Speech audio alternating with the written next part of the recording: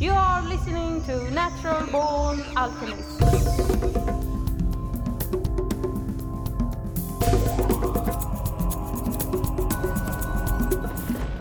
Welcome to episode number 236 of the Natural Born Alchemist podcast. My name is Alex and I'll be your host. Hey everyone, how's it going? How's it hanging? Doing well? Have you been tripping lately? I hope you trip with good intentions. If you trip simply to escape reality, then you're playing the game all wrong. In my humble opinion. Now in this episode we are going to dive into something close to the heart for me. Indigenous cultures and the rainforest. I'm going to play not one but two interviews I did when I was in Ecuador over a year ago. I've been meaning to release these earlier, but hey, things kept getting in the way. Also, it's not like they are dated in any way. Anything you will hear in these interviews is still relevant. But for the listener, it might be confusing jumping straight into something. So to get your bearings, to, set the stage, so to speak, in both these talks, the topic is mostly about the Ecuadorian part of the Amazon rainforest, specifically Sarayaku in the first interview and later Yasuni. And both these beautiful rainforest regions are populated by indigenous people under threat from massive oil companies that wants to drill for oil. And in the Sarayaku region, we have the Quechua people, and in the Yasuni region, a people called Waurani, how to pronounce. The first interview is with Eduardo Cohn, and he's an associate professor of anthropology at McGill University and best known for the book How Forests Think.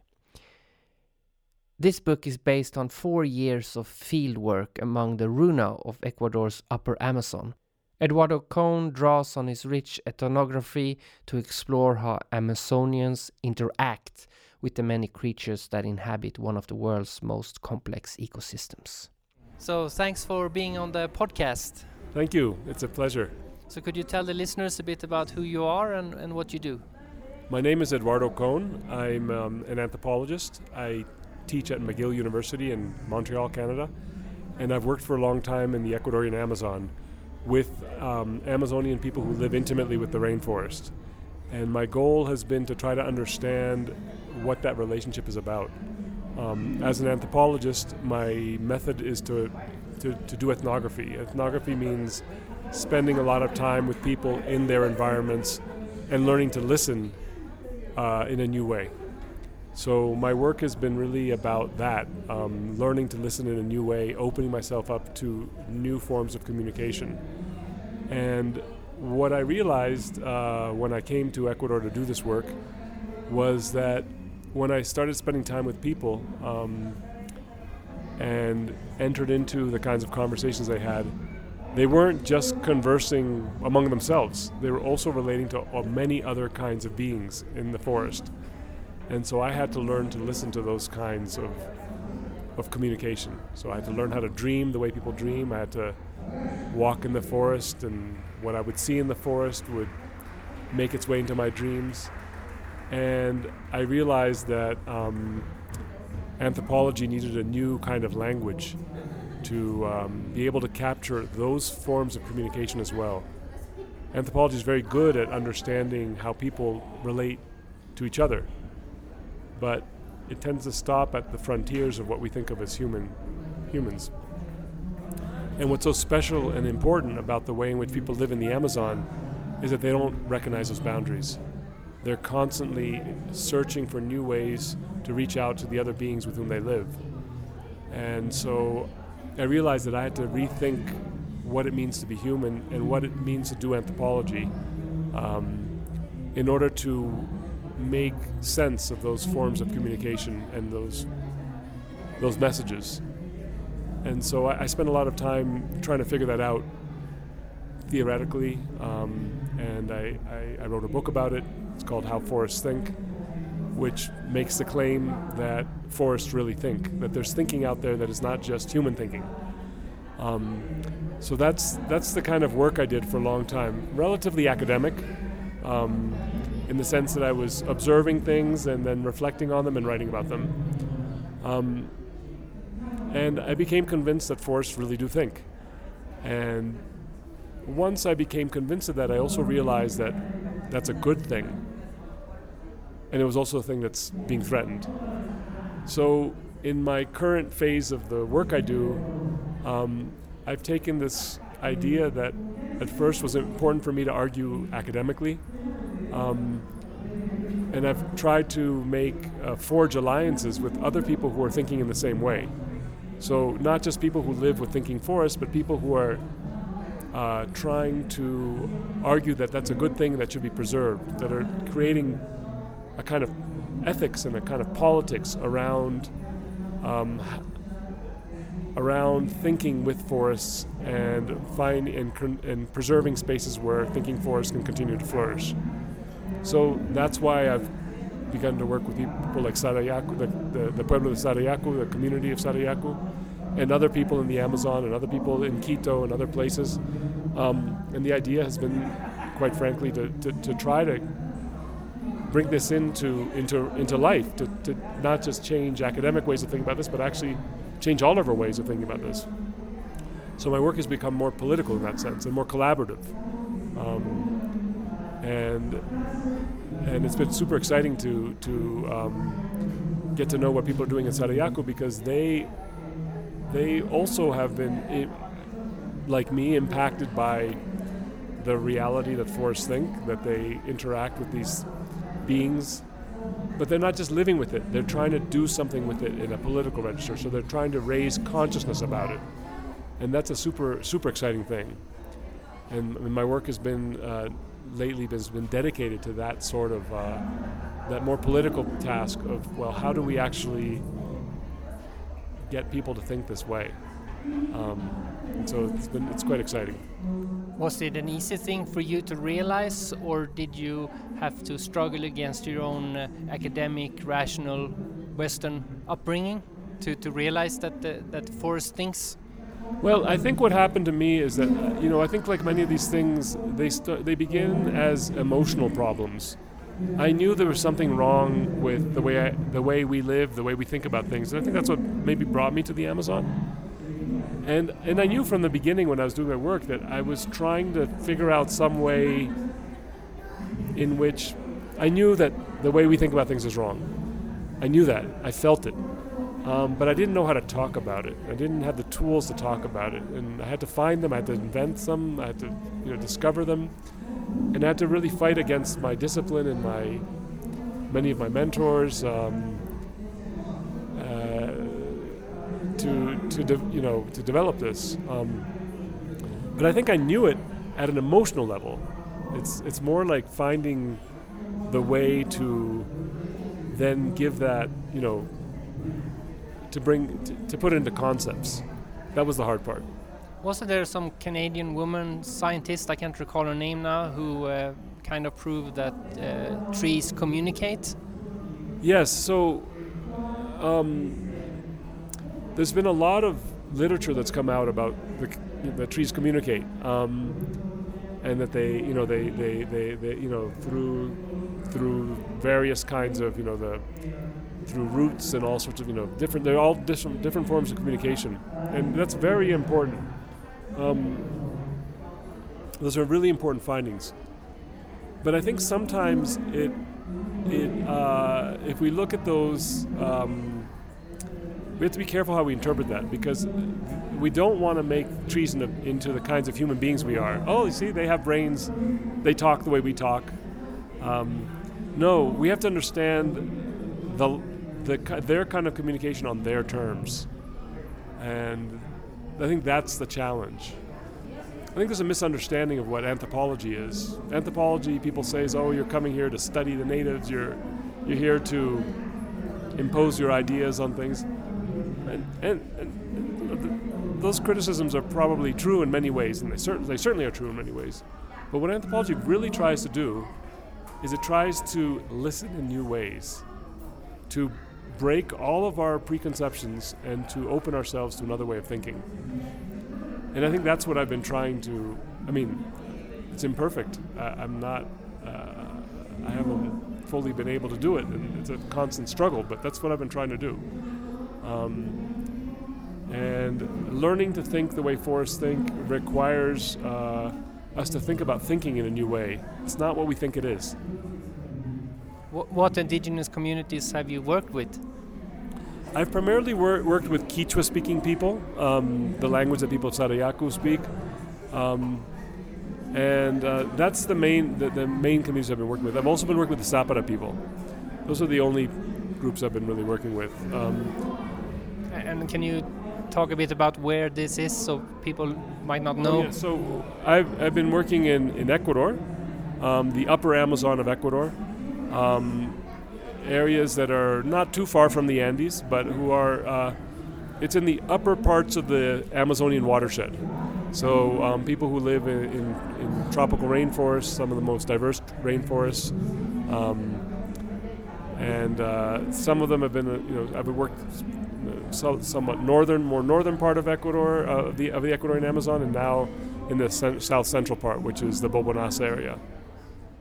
What do you think people in the West who live in Europe, for instance, what do you think they could get from the indigenous that could benefit them in their lives, apart from the fact that we need to save the planet from destruction, but apart from that, Well, I think it's important to realize that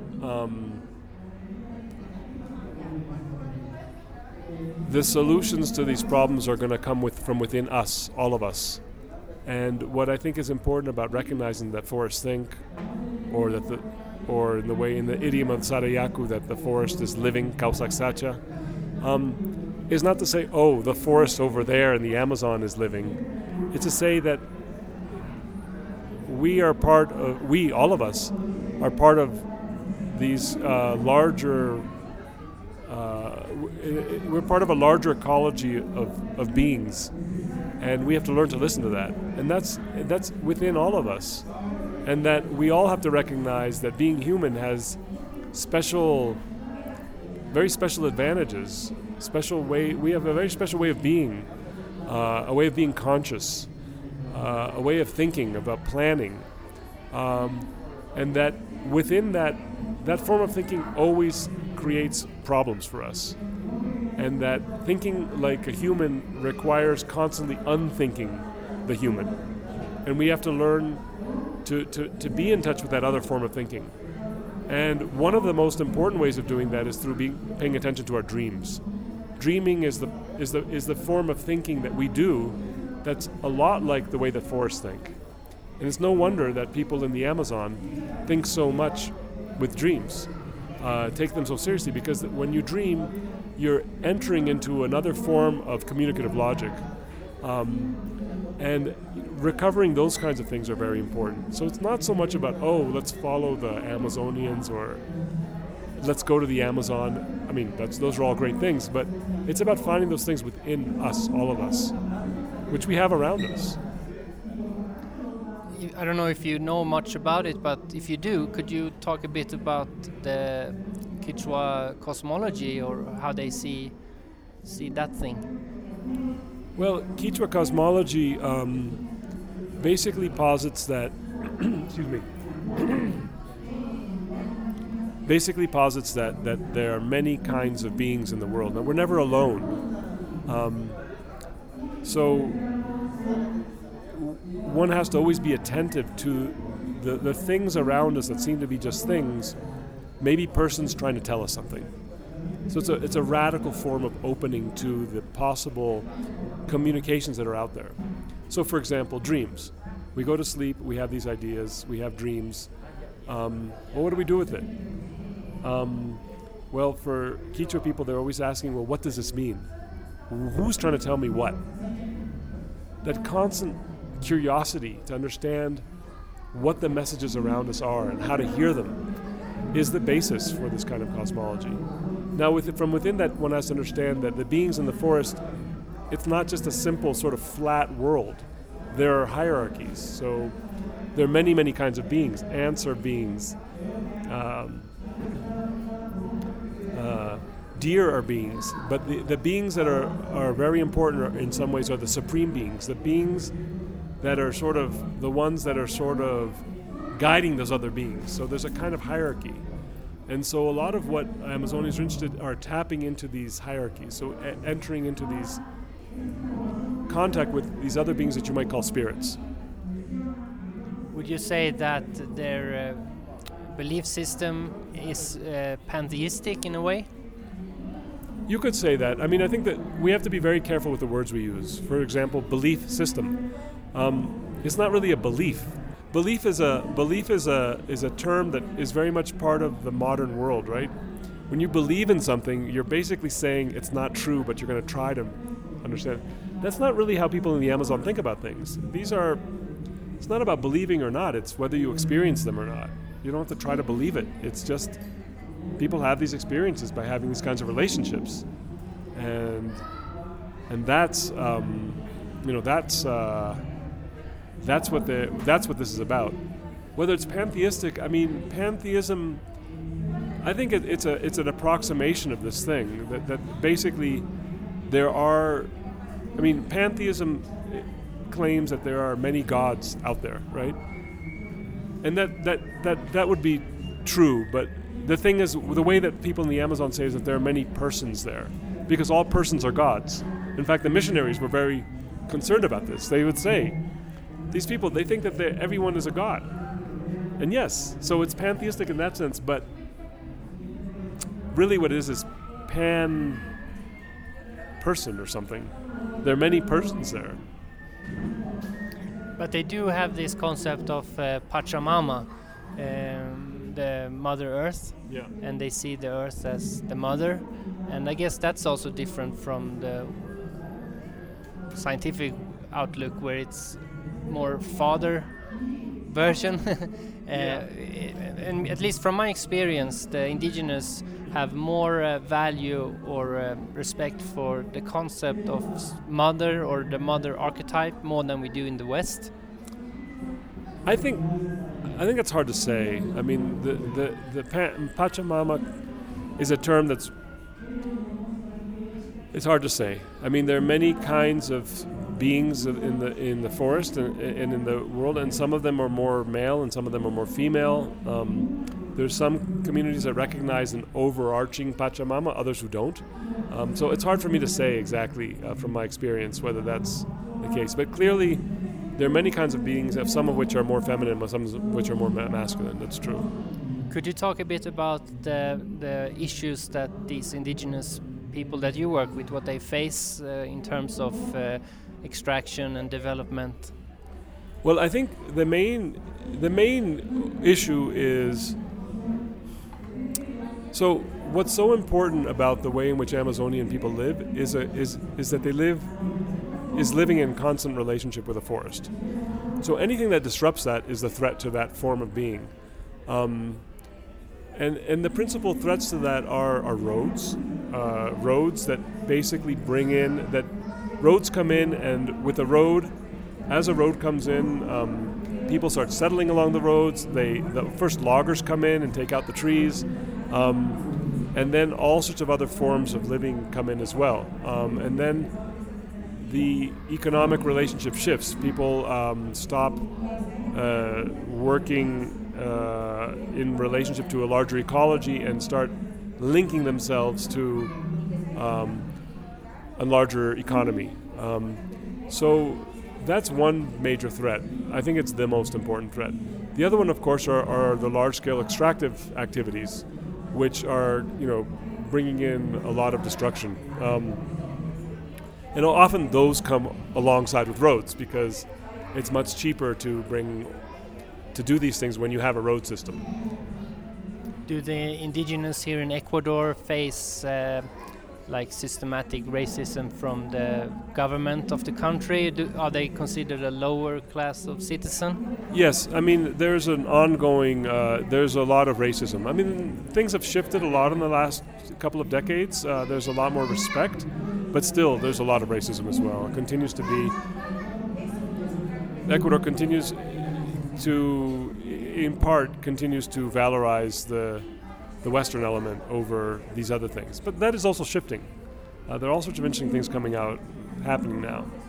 What do you think normal people can do to help the indigenous and the rainforest in their everyday lives? Well, I think one thing is to be aware of what's going on. I think people like folks in Sarayaku are very well connected with social media. Being aware, speaking up, speaking out, learning about these things is what people can do. And then, of course, also putting pressure on the companies that are coming in. Of course, we're all complicit because we all drive, we use oil, we use fossil fuels.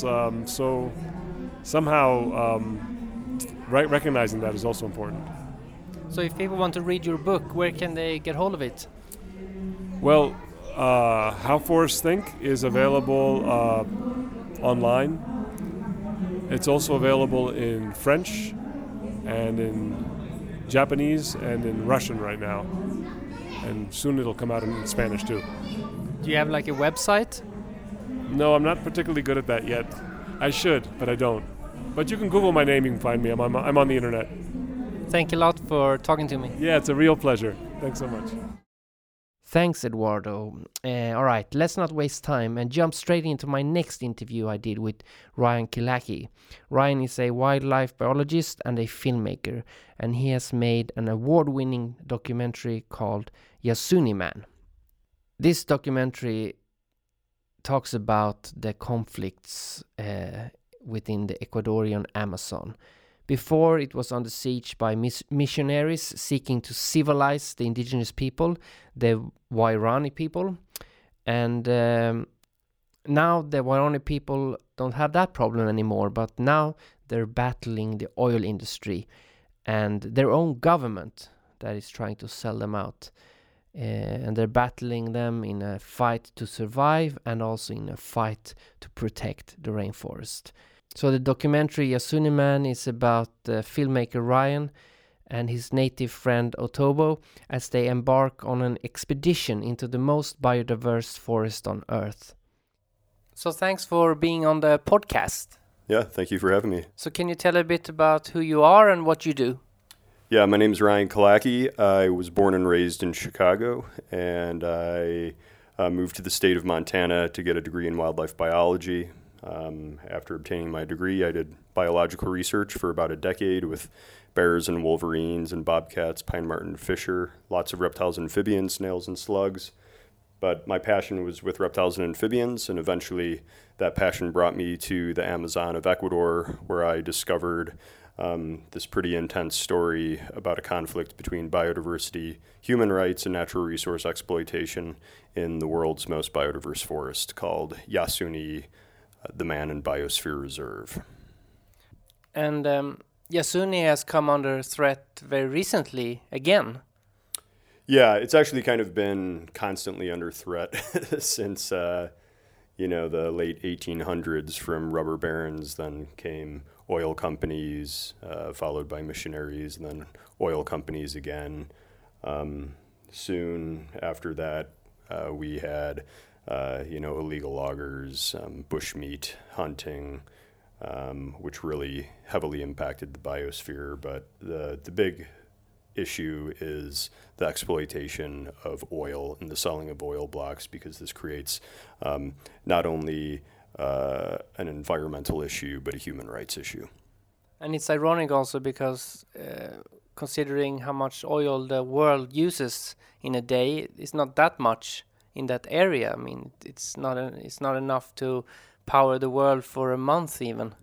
Yeah, from the numbers that I've seen, it's approximated that it's about 24 days of oil consumption for the planet. So we're trading this very short-term use for a very low-quality crude oil, and in the process destroying indigenous cultures and what is known as being this megadiverse region, which has many, many benefits to humankind. And what indigenous communities are living in that region you're talking about? Well, specifically, the Yasuni biosphere is known to be the home of the Waorani people. Some Quichuas have moved into the area, into the Northern Territory, but all around it is several other groups of indigenous people, the Sequoia, the Kofan, the Shuar, the Ashwar, and a few others. Have you spent a lot of time in the region? Yeah, I first moved to Ecuador in 2005, and I began working at an ecotourism lodge that was fully run by the Sani Isla community, which is a Quechua community. And I lived there for about 14 months. I learned some Spanish, learned a lot about the biodiversity, and that's when I was really exposed to human rights issues and issues with indigenous people. How much different are the cultures of the Waorani and the Quechua, would you say? Is there any difference between them?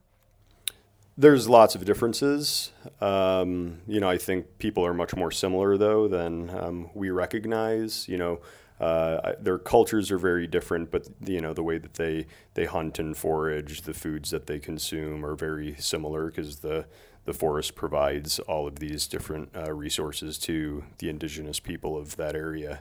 But the Waorani have a completely unique language all to themselves, and their language was never written down either. So the first time that it was transcribed was by missionaries. I believe they began transcribing in the late 1950s when first peaceful contact was made. So you made a film. Can you talk a bit about this film you made? Yeah, so the name of the movie is called Yasuni Man, and it essentially covers this conflict of biodiversity, human rights, and natural resource exploitation. So what we have is Yasuni, the world's most biodiverse forest, and the Waorani people, who are the protectors of this region. And after contact, two clans remained in voluntary isolation to this day, and they aggressively defend their territory from outsiders by typically spearing anybody to death that they encounter. Below this territory is Ecuador's largest untapped oil reserves. So if you can imagine when you've got a country who is so reliant on petroleum production that it will wind up creating these massive issues inside. What it has spawned, as well as the building of oil roads, you then get people hunting, having easier access to hunt the wildlife species in the forest and sell them in the black market, as well as make it easier to obtain like hardwoods. So you saw this big flush of illegal loggers come into the region as well. So the movie wound up being filmed over the course of 7 years, from the end of 2009 until the middle of 2016. And it was a passion project at the beginning. It was a huge learning curve, but since we released the film in October of 2016, we've gone on to win 14 international awards. We just won a couple days ago at Eco Cup Environmental Film Festival of Russia. So it's been a very positive experience in that regard, and what we're trying to do now is just get it out to a much wider public so advocacy organizations can use it, to get it into the hands of, politicians, and so we can actually make legitimate change on the ground. Most countries, they often argue that, but these resources we have create a lot of money for our citizens. But isn't it, as it often is in Ecuador, that the money doesn't really stay in the country? Because many of those companies, they might pay a bit of money to the country, but most of the money they take out. Yeah, and oil is such a volatile resource. The value of the oil fluctuates. So buy when it's low, sell when it's high is kind of the idea, but you never know what's really going to happen with the market. And with Ecuador, what they have done is they've got themselves into a situation where they've taken massive loans to build their infrastructure. But because they're dealing with such a volatile resource, they are now having to sell off all of their natural resources to pay for these massive loans that they have taken on, this huge amount of debt. And, oil is a finite resource. And Ecuador is one of the smallest countries in South America, and I believe it's the most densely populated. They've got somewhere between 15 and 16 million people right now. So the question is, how is Ecuador going to wind up converting their economy once their oil days do come to an end? And that will very likely happen in my lifetime, and I'm 40 years old right now. And that's a very scary thought. And what we're seeing is the next steps, which the government is looking at, is going into do different forms of exploitation, of looking for precious minerals and metals, such as gold mining in the Amazon is a huge crisis right now in Peru and parts of Brazil, and this is slowly coming into Ecuador. You also have other detrimental impacts, such as grazing cattle and creating soy plantations, as well as palm oil plantations. We already see a lot of palm oil and bananas in the western side of Ecuador. Is actually, I believe it's about 95% deforested already. So it's just these little fragmented island patches of primary forest, where the Amazonian region, the eastern part of Ecuador, is actually still quite intact. And the region that Ecuador is in of the Amazon basin is in the northwestern section, and that northwestern section is actually the most intact portion of the Amazon. Therefore, it's showing that not only because of Yasuni's megadiversity, because it will be able to sustain itself longest and be protected throughout climate change, but it's also in the most intact region, which is the most important to protect, because it still is in pristine capacity. As well as what we have is there's in Western Amazonia, there's specifically in Peru, there are several actually, Peru and Brazil. There's I believe about 24 tribes. That number could be wrong. I think I actually read as up to 74 in the Amazon of completely uncontacted tribes. And this kind of connects, this Yasuni story very strangely connects to this big issue that we just heard over the past week and a half of this American missionary just went to North Sentinel Island and tried to to convert this group of people that are uncontacted on this island. And we still, in this day and age, is very shocking that we have this colonialistic and need and desire to convert people. It's kind of shocking, and Yasuni has this very similar connected story. Especially also because many of those uncontacted tribes are very sensitive to our diseases and germs, so it can be quite lethal. So maybe it is better to shoot on sight, because I know when I've been in Peru, some of the elders I've met there, they've spoken about how they, for generations, were afraid of white people because of disease, more than the fact that they were being enslaved by them. It was the disease that was the worst thing. Yeah, definitely. And I talk about that to some extent in Yasuni Man as well, where, once outsiders have come in, they bring a whole slew of diseases with them, from, if you've never been exposed to something like a flu, flus can kill you, chicken pox, smallpox, the spreading of things like mosquito-borne illnesses, which are oftentimes found in large populations of people. You can bring those in as well. Yellow fever, I believe, has been relatively common. Leishmaniasis, I know, is an issue which I think is actually spread by sandflies, but I think you can actually contract it as well, if I'm not mistaken. For example, the people in North Sentinel Island, they're an island population, and they are not getting off that island either, you know? So if you have a disease spread in a place like that, it could completely exacerbate the entire tribe and just wipe them out entirely, probably in a much more rapid fashion than anywhere else on the planet. And also, if those tribes want to have contact, they can contact the Western world on their own, you know? Yeah, I definitely think so. And I believe there was a tribe actually in Peru. I can't remember if it was in like the Madre de Dios region of Peru, but they actually did come out. And I can't remember if it was because of sickness was coming through or some kind of famine, but they did actually come out and make contact themselves.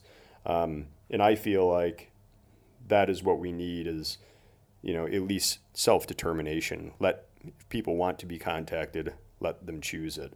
You know, over the past several hundreds of years, you know, I think every single continent in the planet has seen this really disturbing form of this colonialist attitude of coming in, taking people's land, taking their territories, and enslaving them. We've seen it with the Aboriginals in Australia. We've seen it with all of the indigenous peoples in North America, and you know through South America as well. It's something that has been commonly spread across the entire globe, specifically by you know Western Europeans actually in the beginning. It's hard to do research on these uncontact tribes, of course, because you don't want to contact them, so it's very hard to study them. But talking to people that know more than I do, I have the impression from what they have said that those uncontacted tribes, they are more aware and know more about our way of life than we might think, and they just choose to not participate. I don't know if I can speak directly to that, but I think that is very possible. You know, what I have seen specifically in the Yasuni region with all these expanding of roads, garbage gets left behind. The indigenous people, the people in voluntary isolation are actually watching the oil platforms from afar through the forest. They're very difficult to see. It's a very dense forest. So what we know about the numbers of people, as you said, it's very difficult to tell how many people are actually out there, where they are, because the only way to know is to do aerial surveys of these regions. And even with airplanes, it's very hard to get an exact number of how many people are there. And the other thing too is flying airplanes over the top of these people's heads.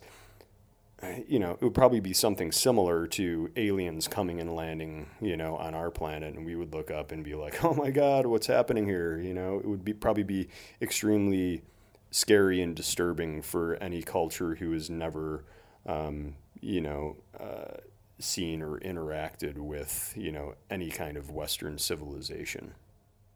How long do you think it would take for a Westerner like ourselves to live inside a real indigenous community and actually feel like you are actually a part of the culture? Because even if you stay for a year, you're still going to be a tourist in a sense. But how long do you think it takes to like really feel like immersed in it and really understand it from the inside? Because that can take a long time. Even if you move to France, it takes a long time to get into the French culture, you know? Yeah, you know, my film took me the course of 7 years to really fully grasp, number one, just how complex these people and these communities are. And also the other thing too is I'm not sure if they want you to feel comfortable. You know, I had talked to the Waorani before, and they said, "We're fine with you coming in. We're fine with visitors coming in, but we don't want you to stay, you know. This is not your home. This is not your territory. You know, we will be friends, but you know, this is our place." So, you know, I think I don't know if I would ever feel 100% comfortable ever. It's their home. It's their culture, and I'm a foreign Western outsider, specifically a white man, you know, with privilege. So.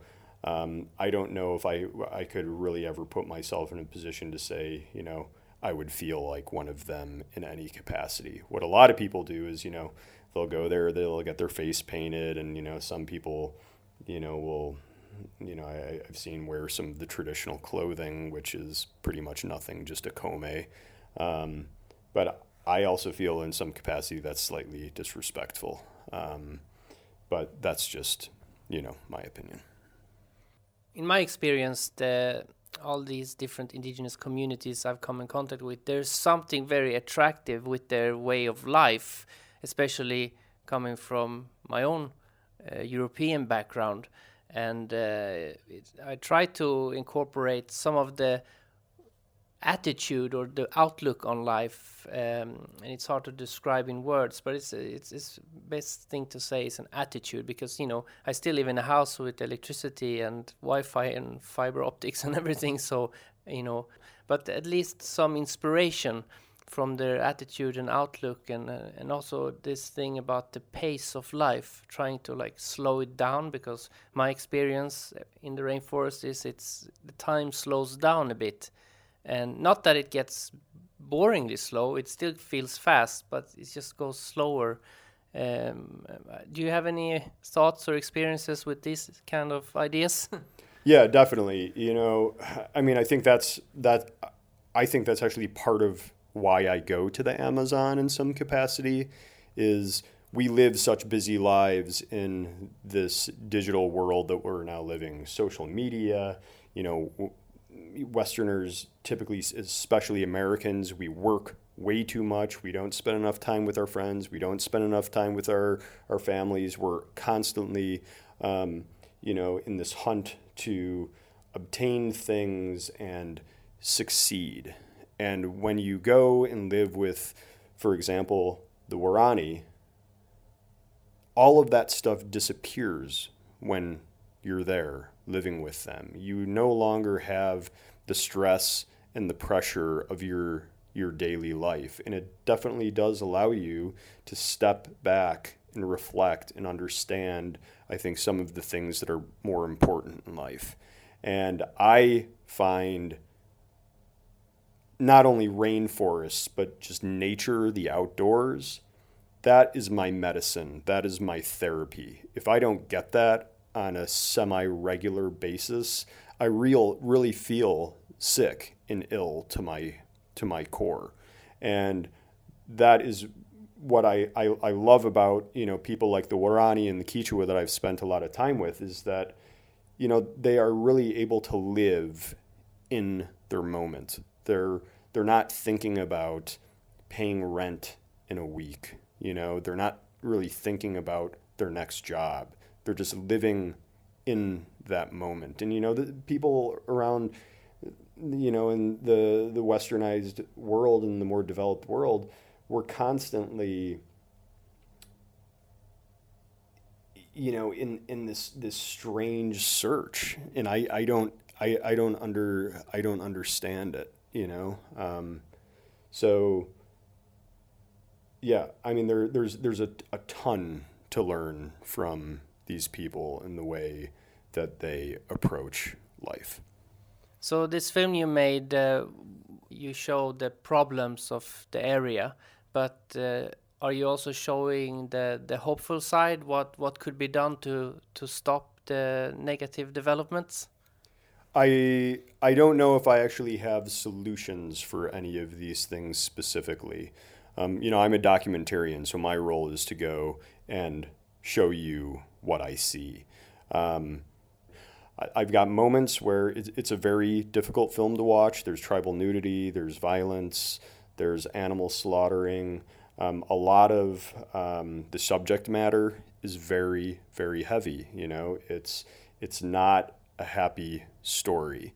This is about the destruction of human cultures. It's the destruction of wildlife, and it's the destruction of our world's most biodiverse forest, just so we can obtain resources. I don't think that there's many positive stories there.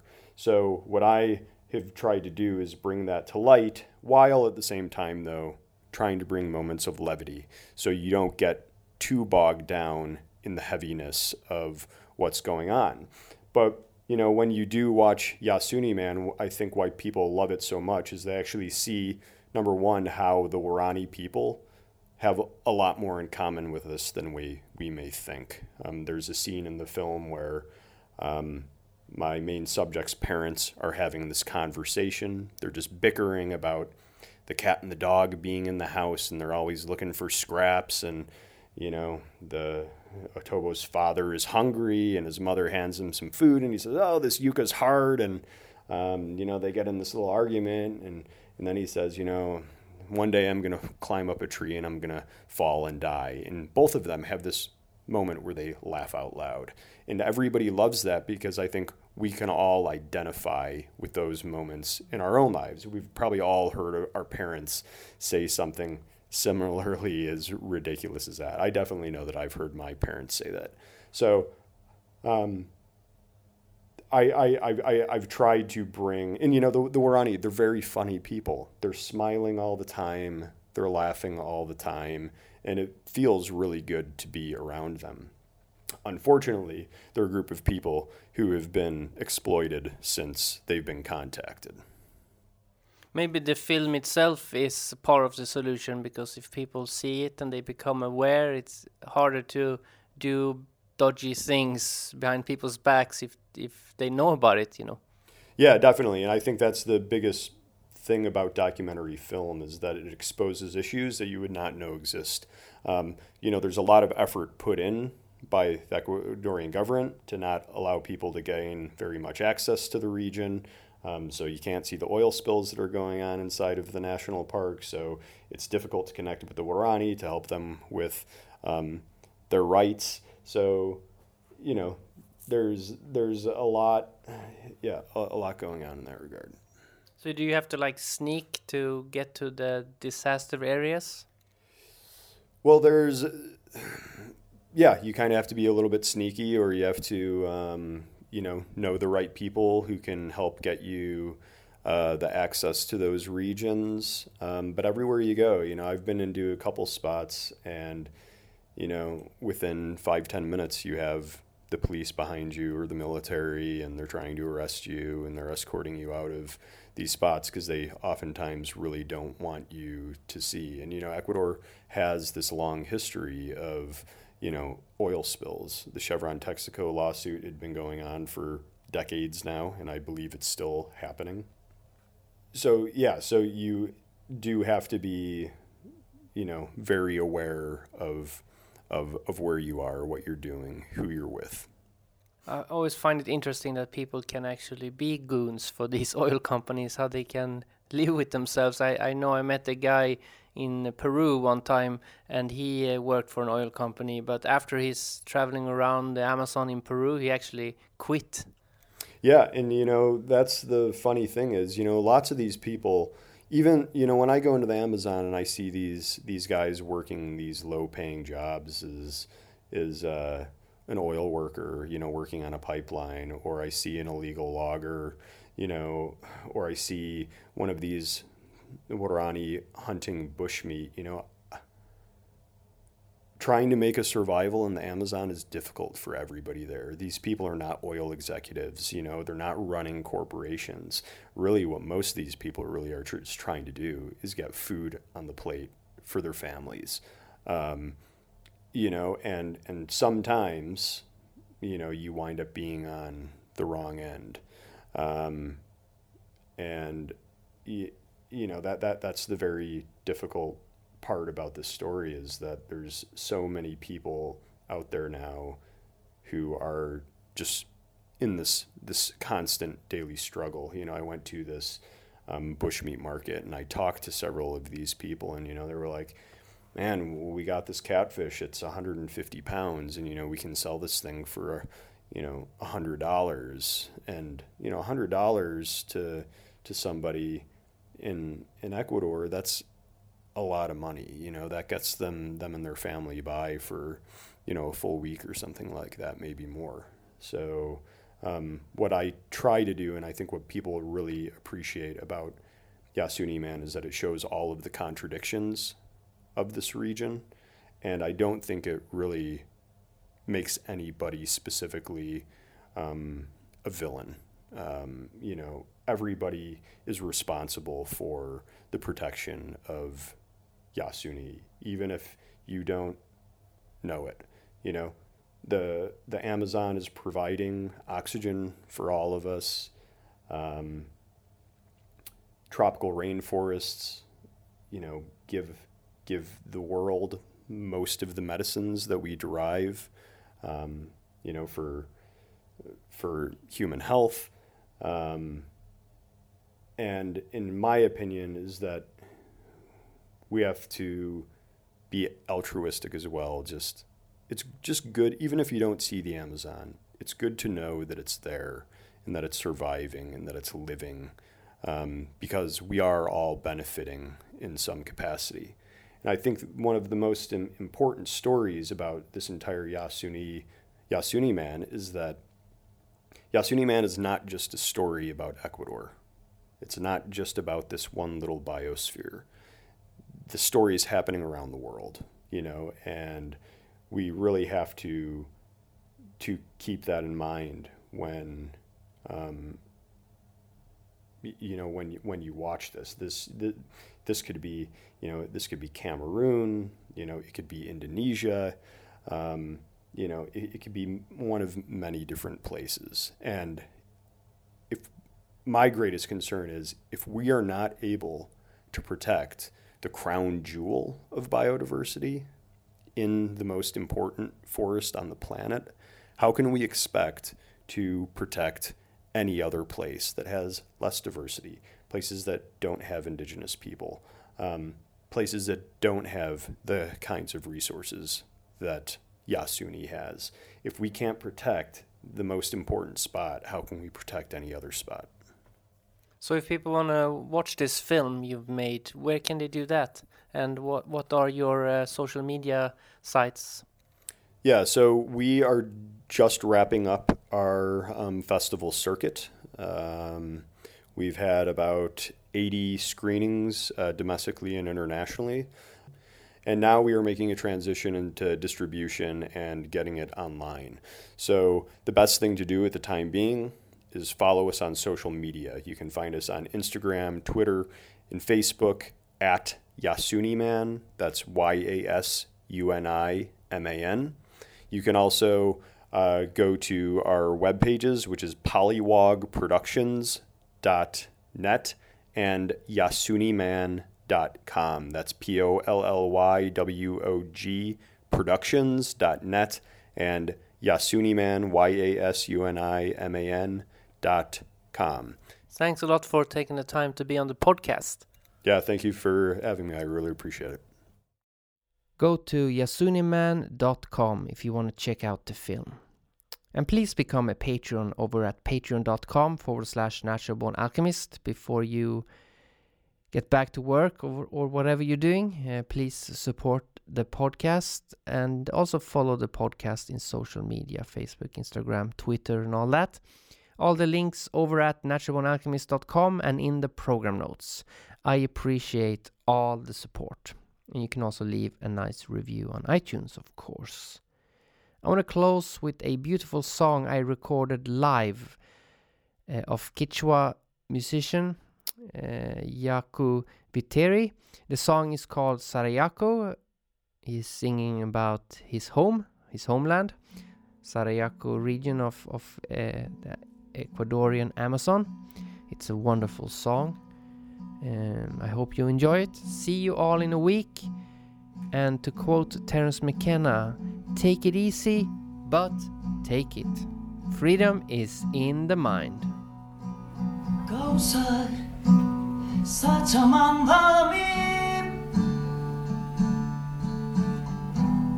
Sarayaku wangu jin Kausar sa chamandami Sarayaku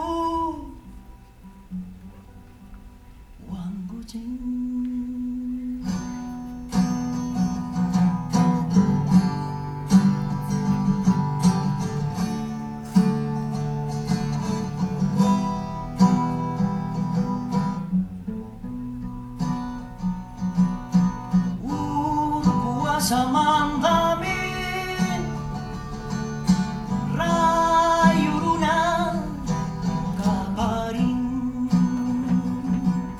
cielo wasamandamin tamyawawa ayamu cielo wasamandamin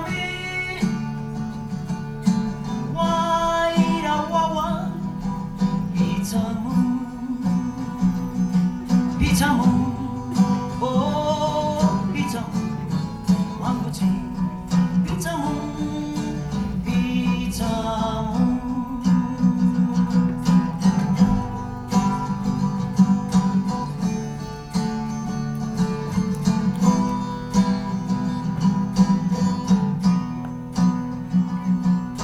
Hita jaupi mandami.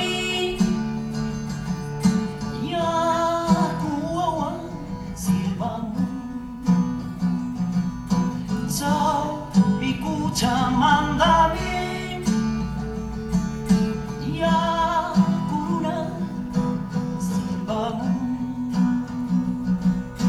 jauh bisa mandami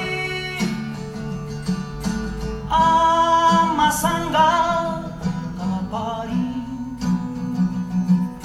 ruya sapi mandami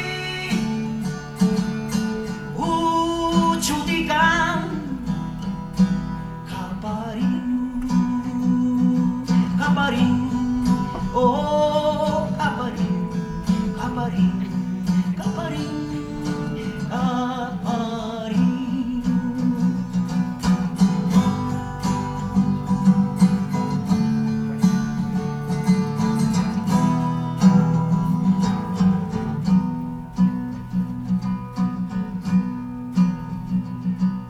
Si sanyang bitamari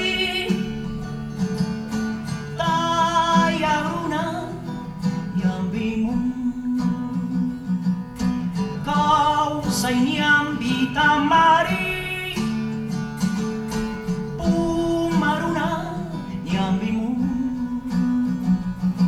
nyambimu oh kapari nyambimu bitamu wanguji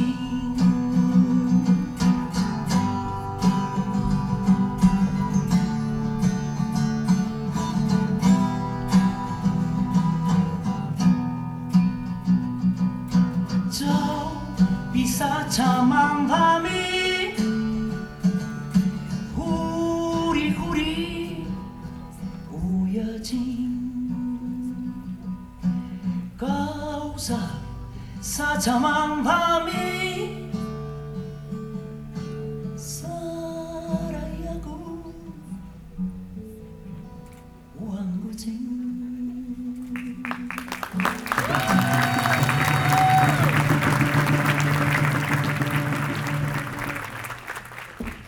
Alituta wing kaya urunagunao. Muy buenas noches.